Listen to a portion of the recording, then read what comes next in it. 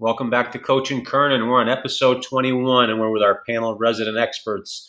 I'm back today, Dave D'Agostino, as your co-host. I'm with America's most beloved sports writer, Kevin Kernan. Kevin, welcome back to the show today. I know you were on assignment yesterday when we had Justin Orenduff here. Did a great episode on our Real Voices of the Game on his DBS system. I know you wrote a tremendous article on him earlier in the year.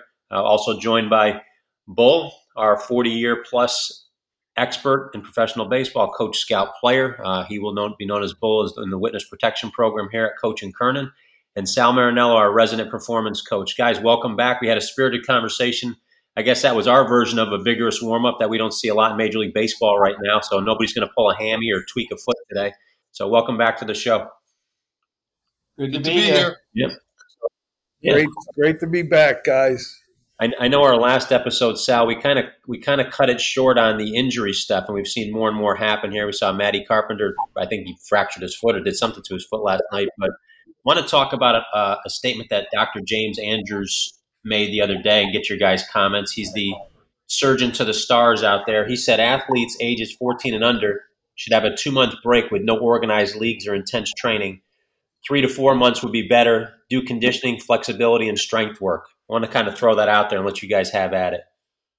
Well, let Sal go because that's wheelhouse. Yeah, I mean, Dr. Andrews has been saying that for years. I mean, I've had discussion with colleagues about his position, and we've mentioned it that, he's been saying that for years. He's got a simple solution to what's become this complex problem. It's been turned into one.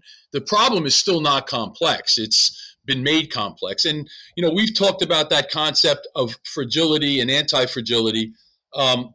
Taleb wrote about it in the context of economics and the business cycle and our economy, but and he really does not get into sports with this concept, but it's totally applicable to sports. And we're seeing how by making all of these complex systems, we've actually made our athletes literally physically more fragile. And we're seeing it. And now, Carpenter, I happened to see that last night. He fouled the ball off of his foot. So, those are things that you can't fix or you can't avoid. But there were two guys in the Met Red game in the first 2 innings, both hurt themselves running to first base.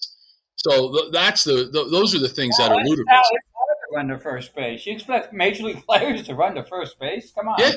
Well, and a lot of it I've seen, I don't watch as much baseball as you guys, but I've seen how many clips now of guys hurting their foot because of how they land on the bag, and in watching film for a couple of minutes, their running technique is so poor that they don't have their foot under their hip, and they've been taught and conditioned to reach and overstride. And that just puts the body in jeopardy, regardless of the sport and regardless of the activity in the sport. Running to first base where your foot's not under your hip and you're not properly positioned is trouble when you hit the bag, because what happens is they hit that front corner because they're trying to get there, but they're slowing themselves down and they're putting their foot in jeopardy, which is not probably strong enough to do that anyway. For all the people who hate when guys dive into first base, to be honest with you, with the way these guys run, they'd be better off diving into first base. I have a simpler solution. I think we're just getting so dumb as a society across the board, and there's no common sense. And it's not to do with just injuries. It's to do with everything. And I think in life in general, we have never been dumber, really, when it comes to common sense, survival instinct solutions. And these baseball players, I see it all. I saw it coming years ago. They believe any bag of BS they are told, and because they want to be better players. And the reality is they've stopped working at things that makes them better players. I mean, I watched a bunch of games last week. I would say the only team, I'm going to really bring this down to a number of teams. I could be wrong here, but I think the Mets are one of the few teams playing baseball. The other teams are playing some sport that I hate, and you're seeing the results of it. The Dodgers are playing baseball. I watched them against the Padres. They're still playing baseball. Most of the teams are not playing baseball. They're not preparing for baseball, and they're just being, quite frankly, dumbasses because they have elites running every team who don't know anything about the game. And I'm going to get into it later because, and again, this is for.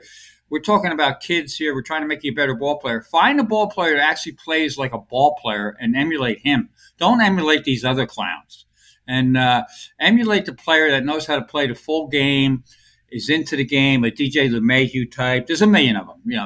There's still a lot of great ball players. McNeil, right across the board with a lot of the Mets pitchers, and Vogelbach. I mean, he's out of shape. We get it. He's a big guy, but he's always been big, so it's a different thing. But he's an athlete. So start playing baseball with baseball in mind, as silly as that sounds. And I'm going to get to it later. I don't know. I'll let Dave point the show in the right direction. But at some point, we got to get to the plays at home plate because I have some on fire, dropping bombs comments about that. Yeah, no, we definitely will. We, as you saw on Twitter yesterday, we had Jeff Fry and I were going back and forth with some people on it. We brought Tom Griffin into it, who's one of the best catching coaches in the country. And we've not only plays at home plate, I think we all saw the Gary Sanchez situation. They're taking baseball and moving it into, as you said, Kevin, into a sport that's a little unrecognizable now by taking away the fundamentals and preparation. Bo, go ahead. You had something you wanted to add. Yeah, I over the weekend I was scouting, but growing up in the Philadelphia area, the Phillies do a tremendous job of their alumni weekend, and they brought their 1980 World Series team in that I grew up watching and admiring those players, and I was actually playing in the minor leagues when they won the World Series, and that same year was a great year. We won the Southern League for me, and then my hometown Phillies won their first World Series ever in 1980. But the star players were, sitting up in the booth during the game. Every inning they would bring people in, and Steve Carlton and Larry Bowa and Pete Rose and Bob Boone, and they just talked person after person about how good of a baseball team they had. The group was together all year. They added some pieces late that were from their own system, but they talked about how disappointed they are in watching the game today and how many bad baseball teams there are, which lends to what Kevin just said. Pete Rose, was great to hear him on there. And, he said, I can't believe how badly the game's being played. It's sad to watch. Yeah, and they won championships. You won championships. We've all been around them and a part of them. Share with the kids out there. You just don't show up and win a championship. A lot of what we're getting to is there's preparation. It's a byproduct of doing things the right way, and I guess that's what we're all kind of seeing. We're not seeing things done the right way day in and day out. In 1980 we won the Southern League, and we beat two really good teams to win the Southern League. We took BP in infield every day. I can remember our position players in August going, my gosh, I wish he'd give us a day off. But we took infield and BP just about every day. The one time we didn't was when we had a rain delay and went from Memphis to Savannah and had a 5 o'clock doubleheader and got in at 4 o'clock to the hotel and ran over to the ballpark and played a doubleheader. So, we worked. We threw bullpens. We worked every day. All I had was a manager, but he watched our pitchers throw and play catch. And what we talked about yesterday with Justin, about guys that develop bad habits playing catch. We were out there to work on something. You're on the baseball field. You work on something all the time. Tell the story about the one, and you don't have to use the pitcher's name if you don't want, but there was a pitcher you came across in your time that was, for all practical purposes, should have been a phenomenal pitcher, but because of that bad habit and playing catch. Share that story. Yeah, he was a relief pitcher who had some really good years for an American League club and got into the free agent market and went over to a National League club and really struggled. And they could not figure out what the issue was. And I had a friend that worked for the American League Club, and he actually did some digging to find out, why, why his front side is so soft and he's making so many flat mistakes. And he said he is one of the laziest players of catch when we do our work every day. And if you are not there to make sure that he firms up his front side like he's supposed to in a game as a pitcher, then all he does is create a bad habit that he takes into the game, and he ends up making tons of flat mistakes and getting hit, as opposed to being someone who throws the ball down with late life when he stays close. Well, what do you mean by firming up your front side, just so everybody understands? Well, when you play catch, one of the first things that you want to do is you want to step and throw where you're throwing on a straight line. So your front shoulder, your head is still, your front elbow is pointing where you're throwing. You get up on top of the ball, you step and throw and let it go and throw the ball through the person you're playing catch with. And when you do that, you're creating a good habit. But when you're head jerking and flying open, trying to create more velocity or just not throwing properly, and that's like one of the biggest mistakes that a lot of young pitchers do is they fly open because they're trying to create more velocity. And one of the things I always say is do less to do more. When you stay in control in your body, you're going to end up doing more. Your body's going to stay connected better. And just a message to the kids out there, you're hearing all of our guys talk about habits. Habits do not have emotion, kids and coaches out there.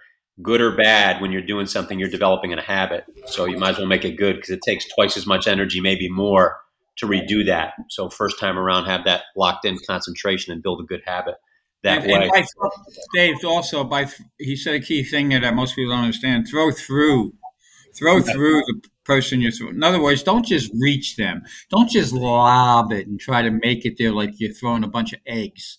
Throw the ball through the person. Just quickly, I'll share the other thing I told you guys yesterday is when Cal and Billy Ripken opened up their Aberdeen baseball complex, they love to go out and watch the kids play. And I remember them sharing a story with me that they used to pick the winners by watching the two teams play catch. And they were right like 99.9% of the time. The team that came out and the kids were hitting their partner in the chest, they were, kind of like somebody had taught them how important part of the game that is. And, I shared Cal Ripken Sr.'s thing was it's a simple game of playing catch. The pitcher plays catch with the catcher. The hitter hits a ground ball to the shortstop fields it and plays catch with the first baseman. If the ball's hit to the outfielder, the right fielder plays catch with the cutoff man. So, they were able to decide who the winner was going to be just by watching kids play catch, which is, the truth. Yeah, absolutely. Sal, go ahead. You wanted to throw something in here. Well, I just think a lot of those, I'm not really trying to be a one-trick pony, but everyone's looking for these complicated answers or to these problems, and it's because the overall conditioning level of everybody has declined.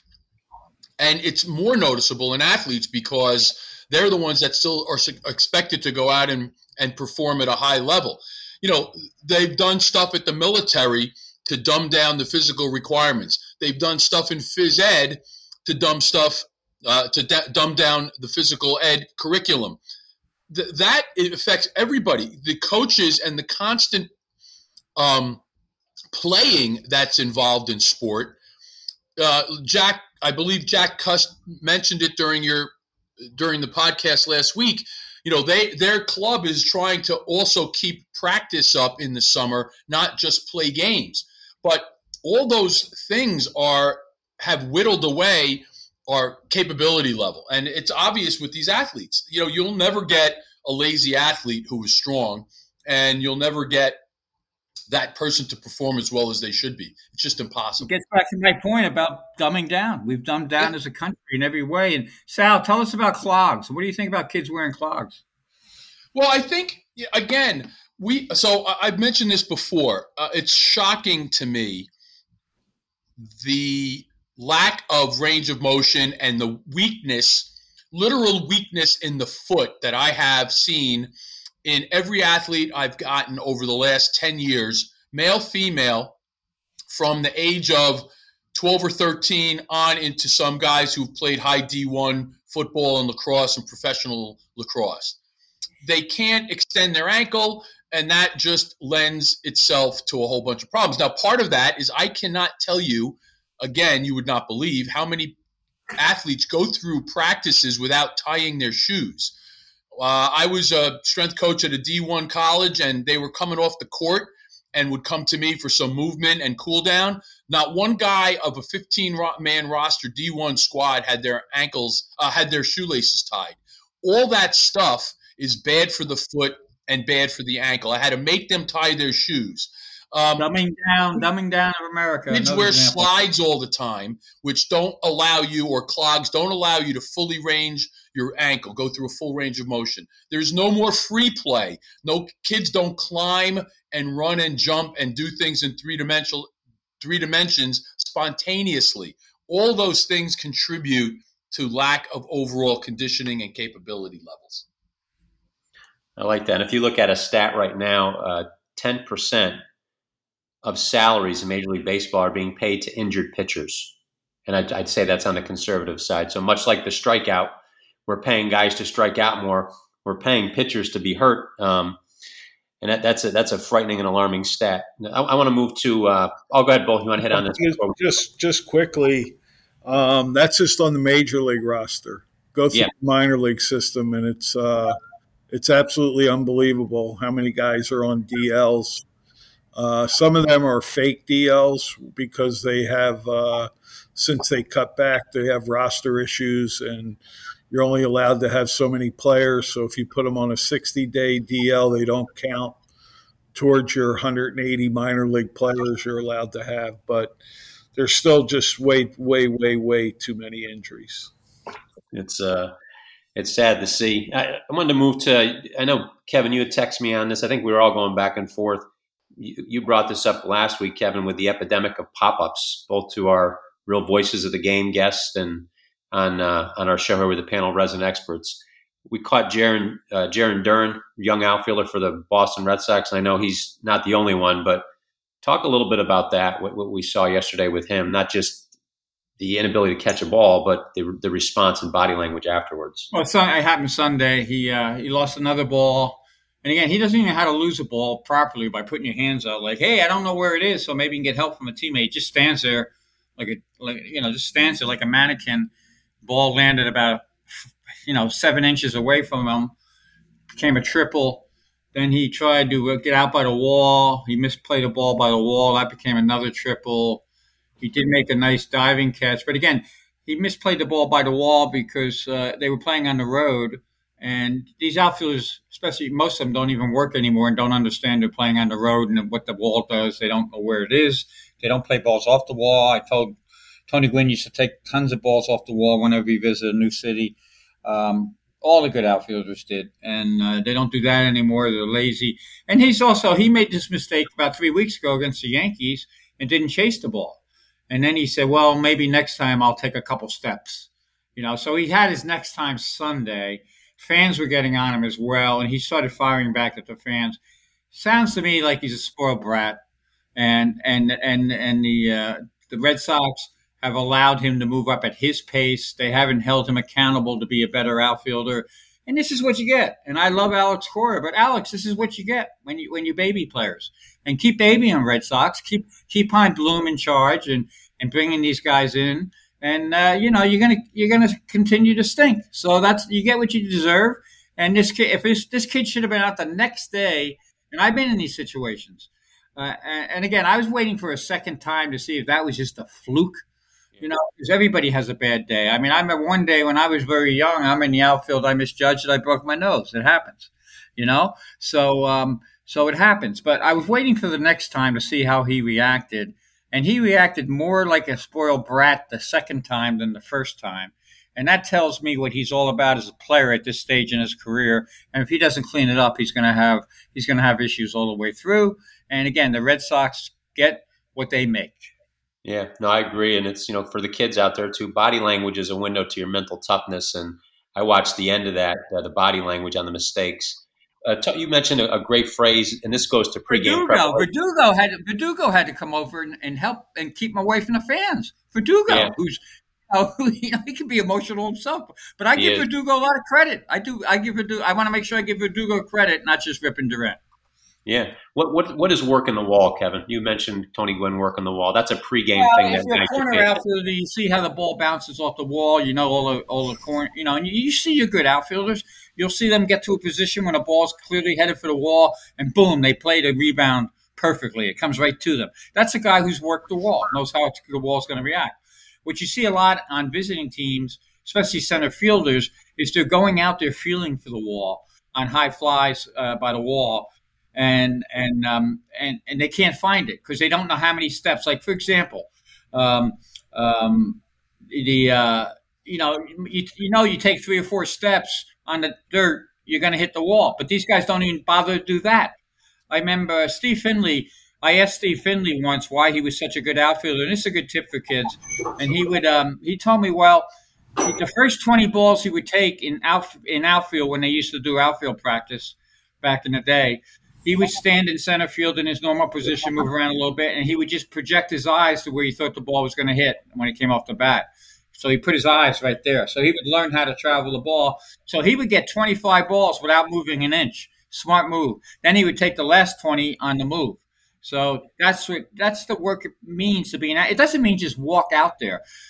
We'll get to the play later, but Tim Beckham was the left fielder, and he's an infielder because all the nerd GMs think anybody can play anywhere, and he goes out to left field. Well, the third base coach picked up how he was jogging out the left field, how he didn't seem sure of himself, and that became a winning run later because Beckham did the play. It was a crazy play, but it didn't happen. So there's so much to be done as there's a lot of work to be done as an outfielder if you want to work. And Finley was tracking like he would do as a hitter. I mean, that's what hitters do. But when an outfielder or an infielder loses the ball, what's the way? I know you want to add something to what Kevin said, but what should they do? What's the visual they should give to the rest of their teammates? Well, usually guys just throw both hands up in the air frantically, and they look both ways and go, "Hey, I lost it." And this guy didn't have the wherewithal to do that. Kevin, so many great points you brought up. I believe that was a Sunday day game, so there was no batting practice where he could have seen how the sky was, and the fact that they don't take balls off the bat anyway, and all the things that you pointed out about the warning track. But that was standard procedure when you went to a ballpark on the road and even someplace you had played many times, you still took balls off of the wall just to see, like how it comes off of the wall. Does it ricochet to the left or the right? Does it come off hard? Does it roll? Sometimes balls roll right along the wall. They get caught underneath of a pad, and that's where they roll. That was the impressive thing with Aaron Judge in 2018. Was advancing up in Boston. They opened up. How many games had he already played in Boston at that point? He must have taken 30 or 40 balls in the corner in right field because pesky pole is a really tough place. Yeah, that's a tough spot, right? Yeah. So, it takes work. It takes work to be good. And the reason why we're not seeing good is because we don't see enough work to be good. It's not a lack of talent because physically these players have the tools. They're just not doing the reps to become good, and there's nobody pointing out how important each one of these little things are to making your team a good baseball team. The managers and the coaches, and I'm not going to kill them totally, but a lot. they've given up. They're doing it for a paycheck instead of managing and coaching. Yeah, a lot of the decision making seems to be taken out of their hands. They still get the accountability, but boy, I'd love to see. That's why I like what Buck Showalter's doing. Sal, I think you texted us the other night. Did the Mets pulled off a squeeze? Did I see that right? Yeah. It was Nito who they said was their best bunter. It was really a safety squeeze because the guy definitely didn't break on the pitch, but he was pretty far down the line. I forget who the runner was on third base, but Nito, I believe, has 8 or 9 sacrifice bunts this year too. Yeah, I mean he did it. He got it down the first base line. It was perfect. The first baseman fielded it, but even in a safety squeeze, the guy was safe by a mile. Well, that's what you do. Safety squeeze should work. You could walk home on a safety squeeze if it's done properly. But again, getting back to my point originally, that's why the Mets are lapping the field now. And that's why they showed it. They destroyed the Braves. I said this on a couple of radio stations yesterday when I was traveling, did some interviews. And the Mets are just beating people at baseball. It's so simple. I mean, Buck's got to be laughing his ass off on the way home because all he's doing is playing baseball. And, and what he did against the Braves was a great point. This is another good point for teams, too. You're playing a big series, game 1 of that series. You show your best. You bring Diaz in for 2 innings to lock it down, so you win that game. And then you're playing with house money a little bit for the rest of the series. Don't so many of these, I see it all the time in amateur coaching. 2 things I see in amateur coaching.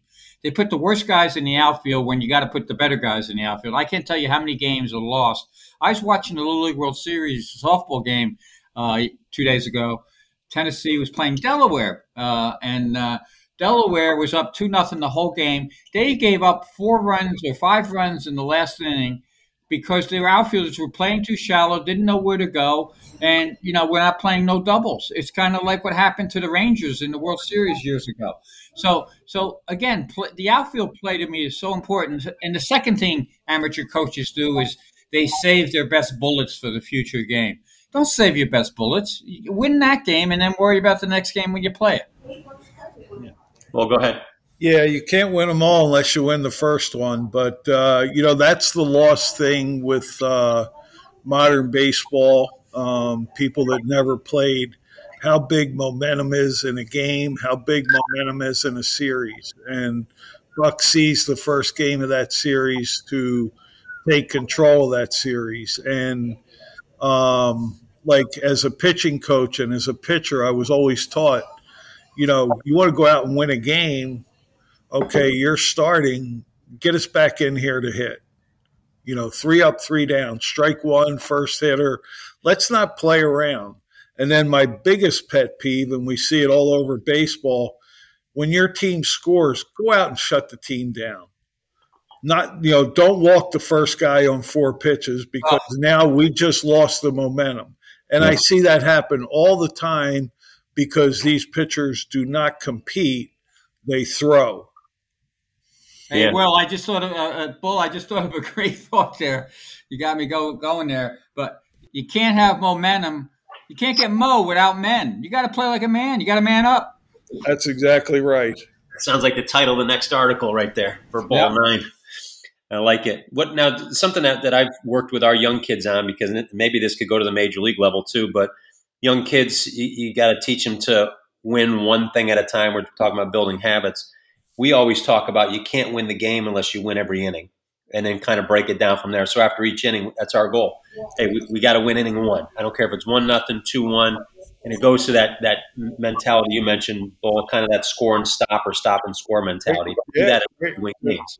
Those are great points. We need to start teaching our kids to compete, and truly go out there and teach them how to win a game. Teach them, how to seize a moment in the game and step up to it, and be confident that they've done the work to be successful at that moment. Yeah, well, I want to get this defined for the kids and people out there so they know, and then get to the catching stuff, home plate stuff that Kevin wanted to talk about, because so do I. Anybody want to take it? Safety squeeze for our kids out there. Explain what happens in a safety squeeze so they understand. Go ahead, Bull. You want to take that, Bull? Dave, you take it, Dave. Okay. So different than a suicide squeeze. I think we're more familiar with that with kids, where The guy on third is, as soon as there's movement home, he's going. The bunter has to put the ball down no matter what. It could be a ball strike. If it's out of the strike zone, you got to lean and get a piece of it.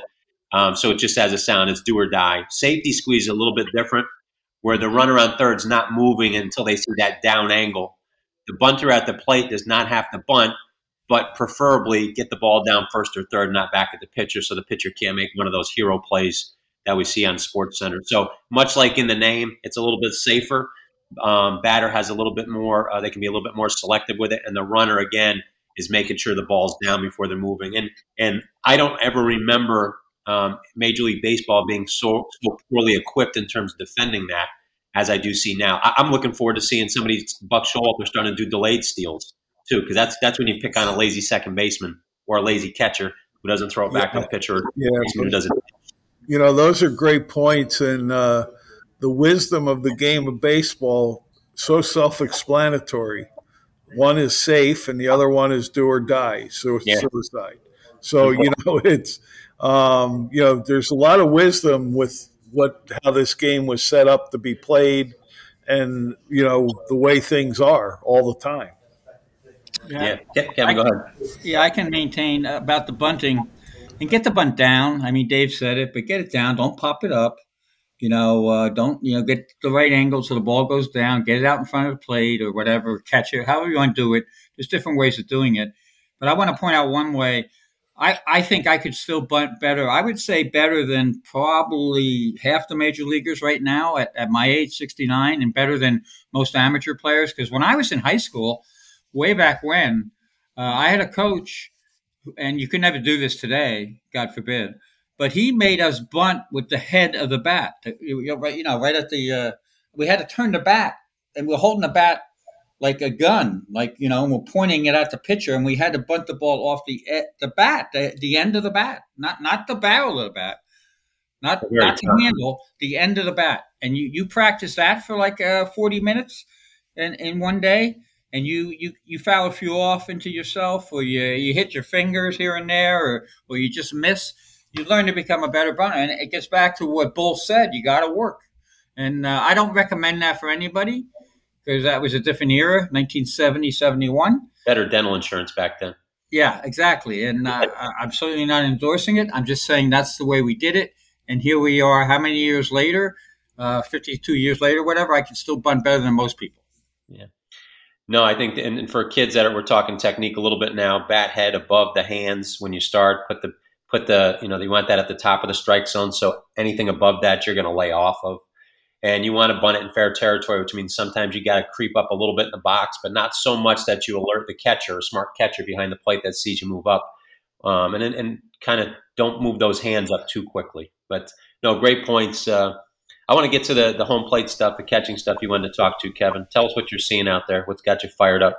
Well, I'm disgusted. I'm disgusted with baseball. And, I hang with it because I'm still doing work for it. But if I wasn't writing about baseball or talking about baseball, I don't think I'd be watching baseball anymore. I'd be watching rugby. And the plays at home this last weekend, I think they were both Sunday. And God bless Rocco Baldelli. He called it like it was. Good for him. I have a lot more respect for him. Basically, what happened was his left fielder, who was Beckham, who's an infielder that was playing left field, got a very short fly ball that 10 years ago, 15 years ago, everybody would have been thrown out by 10 feet. But, because it's a new era and guys don't practice, Beckham caught the ball, double clutched, eventually threw home. Sanchez caught the ball, and in the motion of catching the ball, had to move his feet somewhere because your feet got to be on the ground. And I don't know these new rules, and I blame Joe Torre for this. The slide rule. So he makes the tag of Whit Merrifield, who slides directly in, which was a smart move by him. I don't think he ever got there. And of course, he's called out at the play. The umpire calls him out. Good job by the umpire. Goes back to the replay center. And they change it. He's called safe, and it becomes the winning run for the Blue Jays. And as Rocco said, that's beyond embarrassing. It's the worst. He says one of the worst moments in umpiring any game I've ever been involved in. It was pathetic. So he must. maybe he's starting to listen to us, but it was pathetic. And I think what's going on, and Marty Foster made the call right, and then had to listen why they changed it. And the same thing happened in the Baltimore game. The Baltimore catcher made a nice play, got Greg Allen in Pittsburgh same day, got him out on a play very similar, and Allen came up whining because that's what we've done now. We've created new whining ball players. They used to be out at home, or they'd be covered in dirt, or maybe in the old days they'd be, wiping blood off their chin or their lips. Now they're whining to the umpire. Greg Allen gets whining. He blocked the plate. He blocked the plate. And of course they went back to New York. He blocked the plate, God forbid. And as a former catcher told me, Gary Allenson, he said, "Isn't it interesting that a second baseman can block second base as they slide into get his leg down and block the base, but catchers can't?" And he's not even talking about blocking the play. Their feet being there and their legs being there when they're making the play because the throw is taking them to it. But again, it's another example. And again, I blame Joe Torre for this. And I love Joe and everything, but he just tried to do the right thing, but they went too far, as they often do. Now they've taken one of the great, most exciting plays out of the game. And I figured it out. I was thinking about this the other day. That's what they're doing. They're taking all the exciting plays out of the game. They're making it TikTok. It's not baseball anymore. It's TikTok. And, so now that exciting hard slide home or hard play at home, you never see anymore. You never see the hard slide second anymore. You very rarely see first and third, hit and run, all that stuff that the fans love.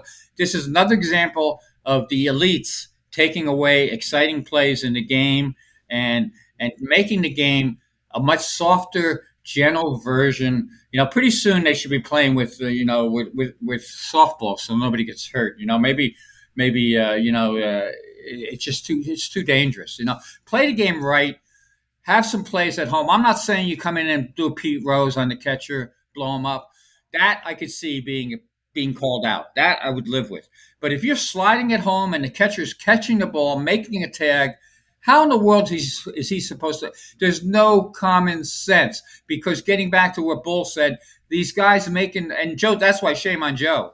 But most of these guys enforcing these rules, forcing the rules committee to come up with these rules, never played the game, have no clue about the game, and they've destroyed the game. When you have two managers, Brandon Hyde said the same thing. So in one Sunday, two managers blew up that rule of the slide rule at home plate. Time to change the rule, make baseball physical again. That's what I say.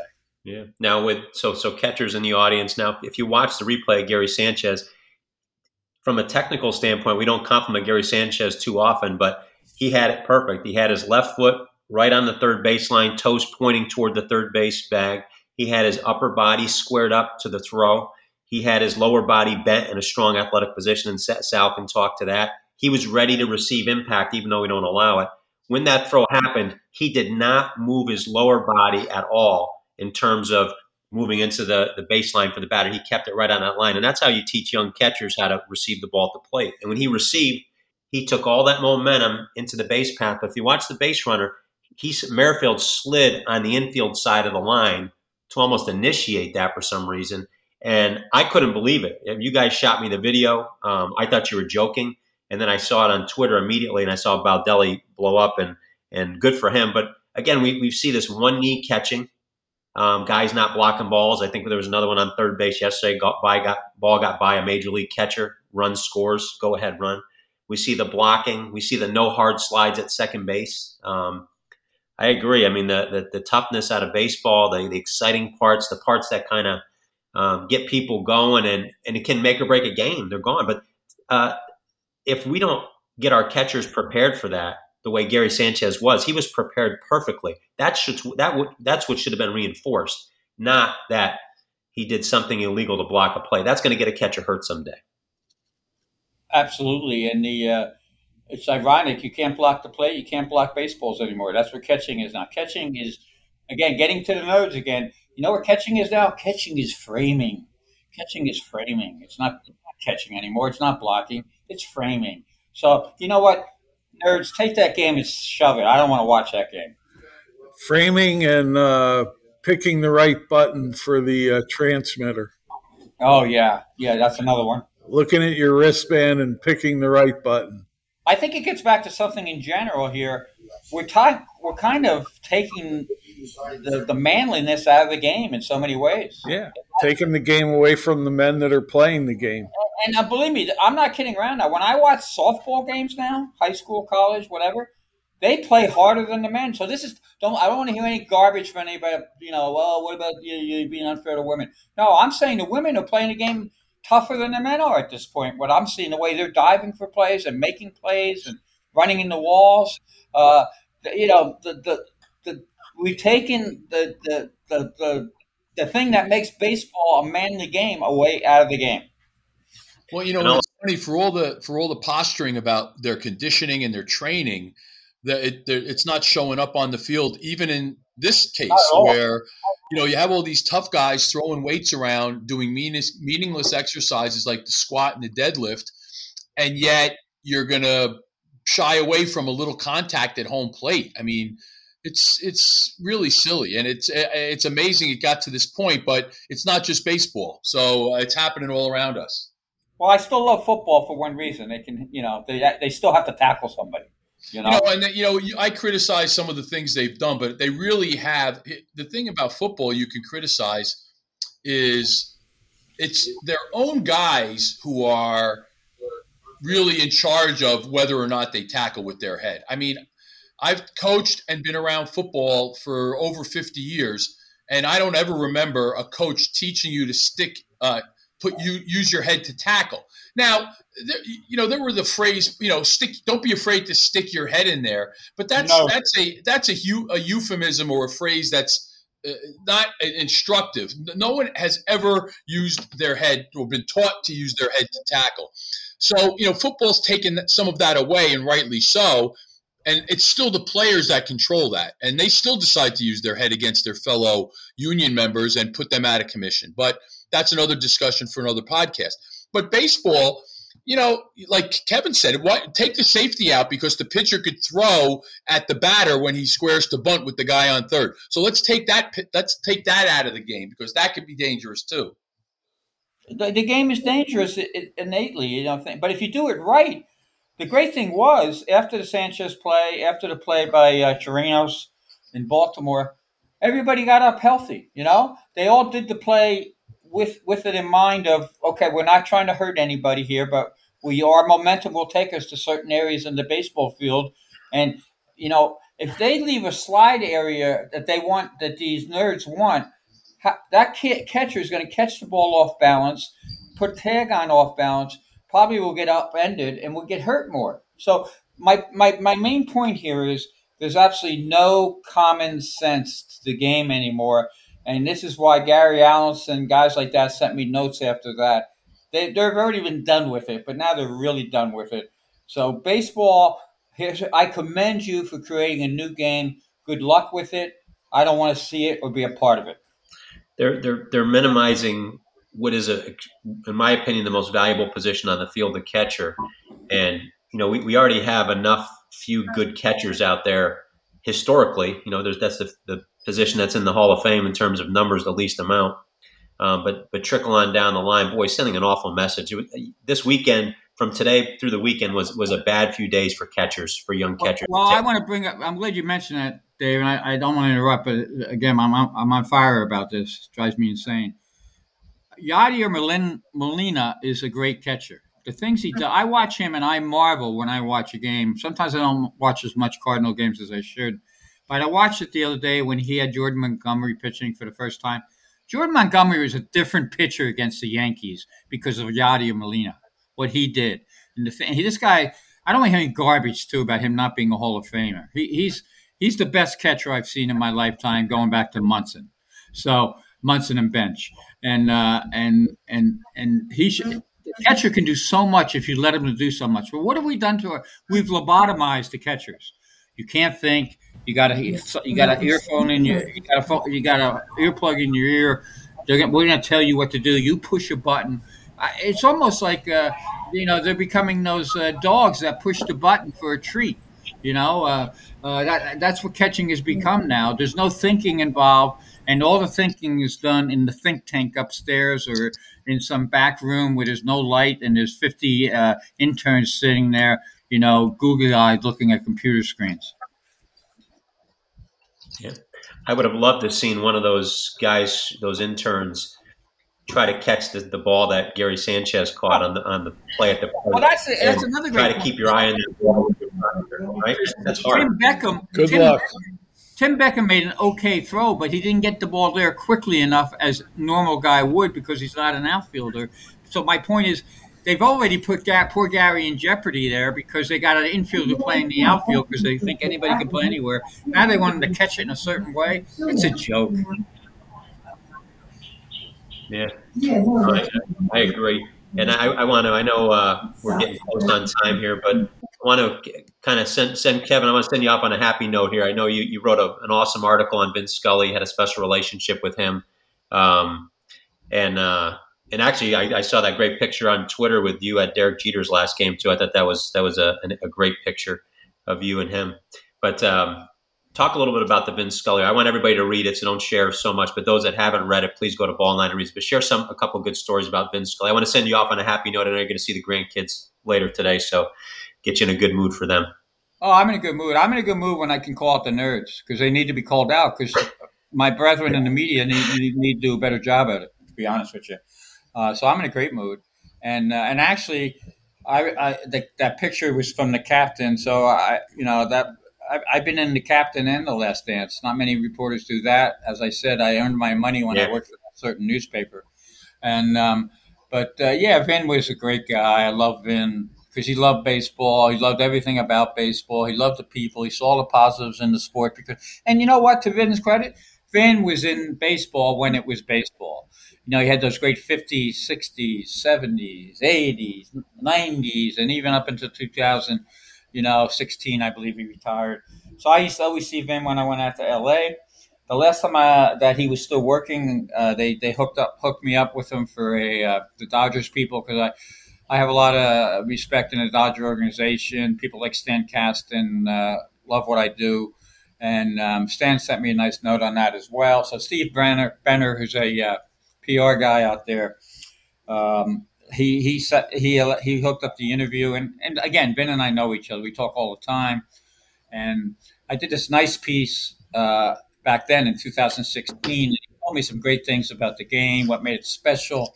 He's baseball's best friend. Howie Rose said it, to me that day and stuff like that. So he's always been baseball's best friend. I don't want to spoil the story. Go read it. It's a great story.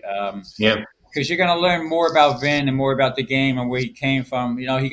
Vin went to church every Saturday night, very religious guy. And that 2016, and I talked to him about a year ago, so I still had that conversation on tape, and I dug some quotes out of that one as well.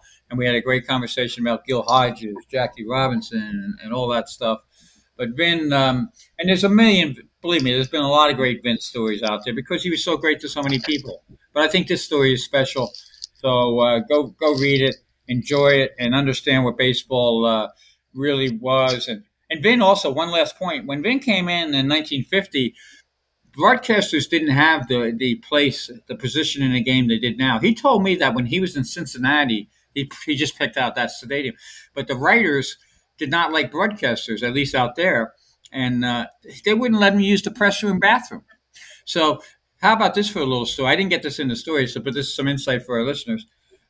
So Vin, calling a major league game, would have to run down to the next level to the nearest men's room in Cincinnati, take a leak with the fans, and get back up and make the next call.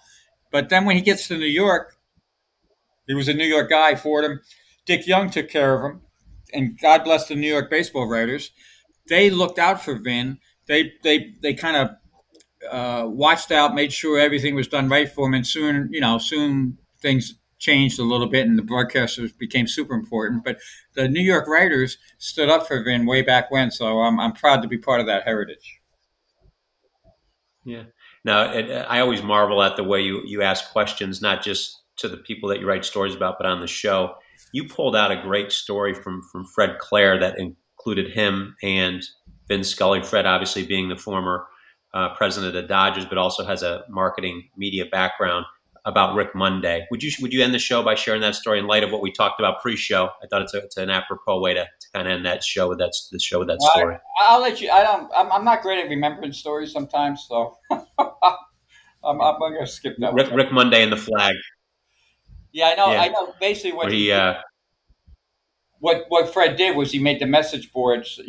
He put something on the message board that was very important, and I forget the story, to be honest with you right now. Yeah, no, I think you pulled it out. It was it was a great play, Rick Monday, and it was Fred mentioned it to Vince Scully, and they put it up on the scoreboard for it. But right. You pulled that out of him. I mean, that was a great addition to that particular interview. Go back and listen to that. But guys, great show today. I've been for 50 years, so and I listen to sometimes now these games and these questions. You got to live in the moment. And that's my one advice on reporting. I'll give right here. Live in the moment. Know your history. Don't be afraid to ask a tough question. I mean, I listen to so many questions and make your questions shorter. They're so long now. They give them an in and out. What would you do? What about this? Would it be that way? Just ask the dumb question. Ask any question. Get it out there. Get an answer. Listen to what they say and react to the answer, and then you'll have some answers. I mean, I would love to have Rob Manfred on the show right now and say, what the hell are you doing with that catching rule? That slide rule. It makes no sense. How can you defend that? And he'd give us some gobbledygook, and most of the writers would just nod their head and reprint what he said. Yeah, well, that's what makes your style so great. It's to the point, and as I always describe it, as complicated simplicity. It's complicated simplicity. Most of us can't get to that. Yeah, and I'm also when I say America's most beloved sports writer, I don't mean it exactly that way. It could be taken the other way too, because I piss off a lot of people.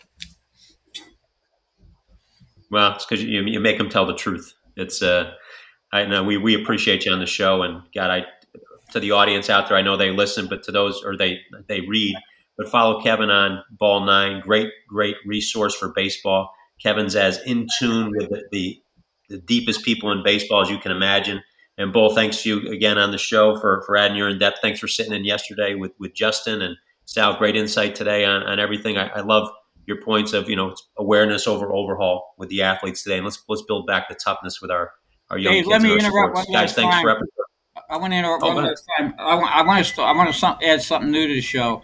I want to leave the show with Sal giving us some kind of exercise for the week for young athletes.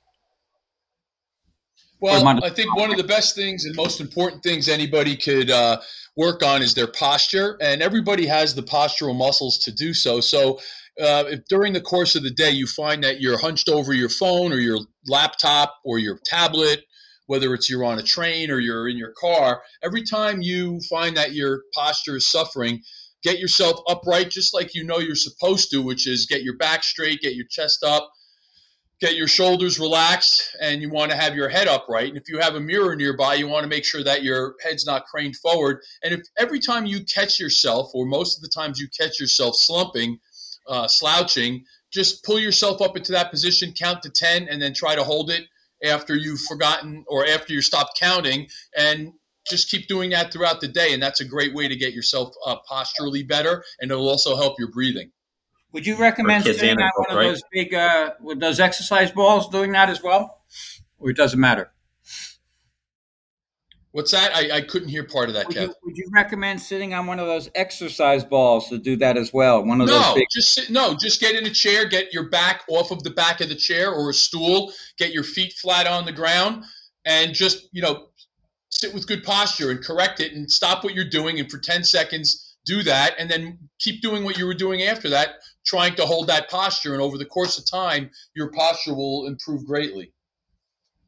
Good advice. I love it. I like that addition to the show, Kevin. Sal, be prepared. We'll hit you up every time. I'm always ready. Love it. We didn't pre-plan that. I put Sal on the spot right there. I know. He's good, though. Sal's he can do that anytime. But be prepared for our show next week. We have Steve Keener, president of Little League Baseball, coming on right before the World Series starts in Williamsport. We're fortunate to have him on next Tuesday. Please follow us on Apple, Amazon, Spotify, or Stitcher. Subscribe to us, like us. Subscribe gives us the numbers we need to keep bringing you this show. Thanks again, guys, for a great episode 21, and we will tune in next week to you. See you guys. Thanks.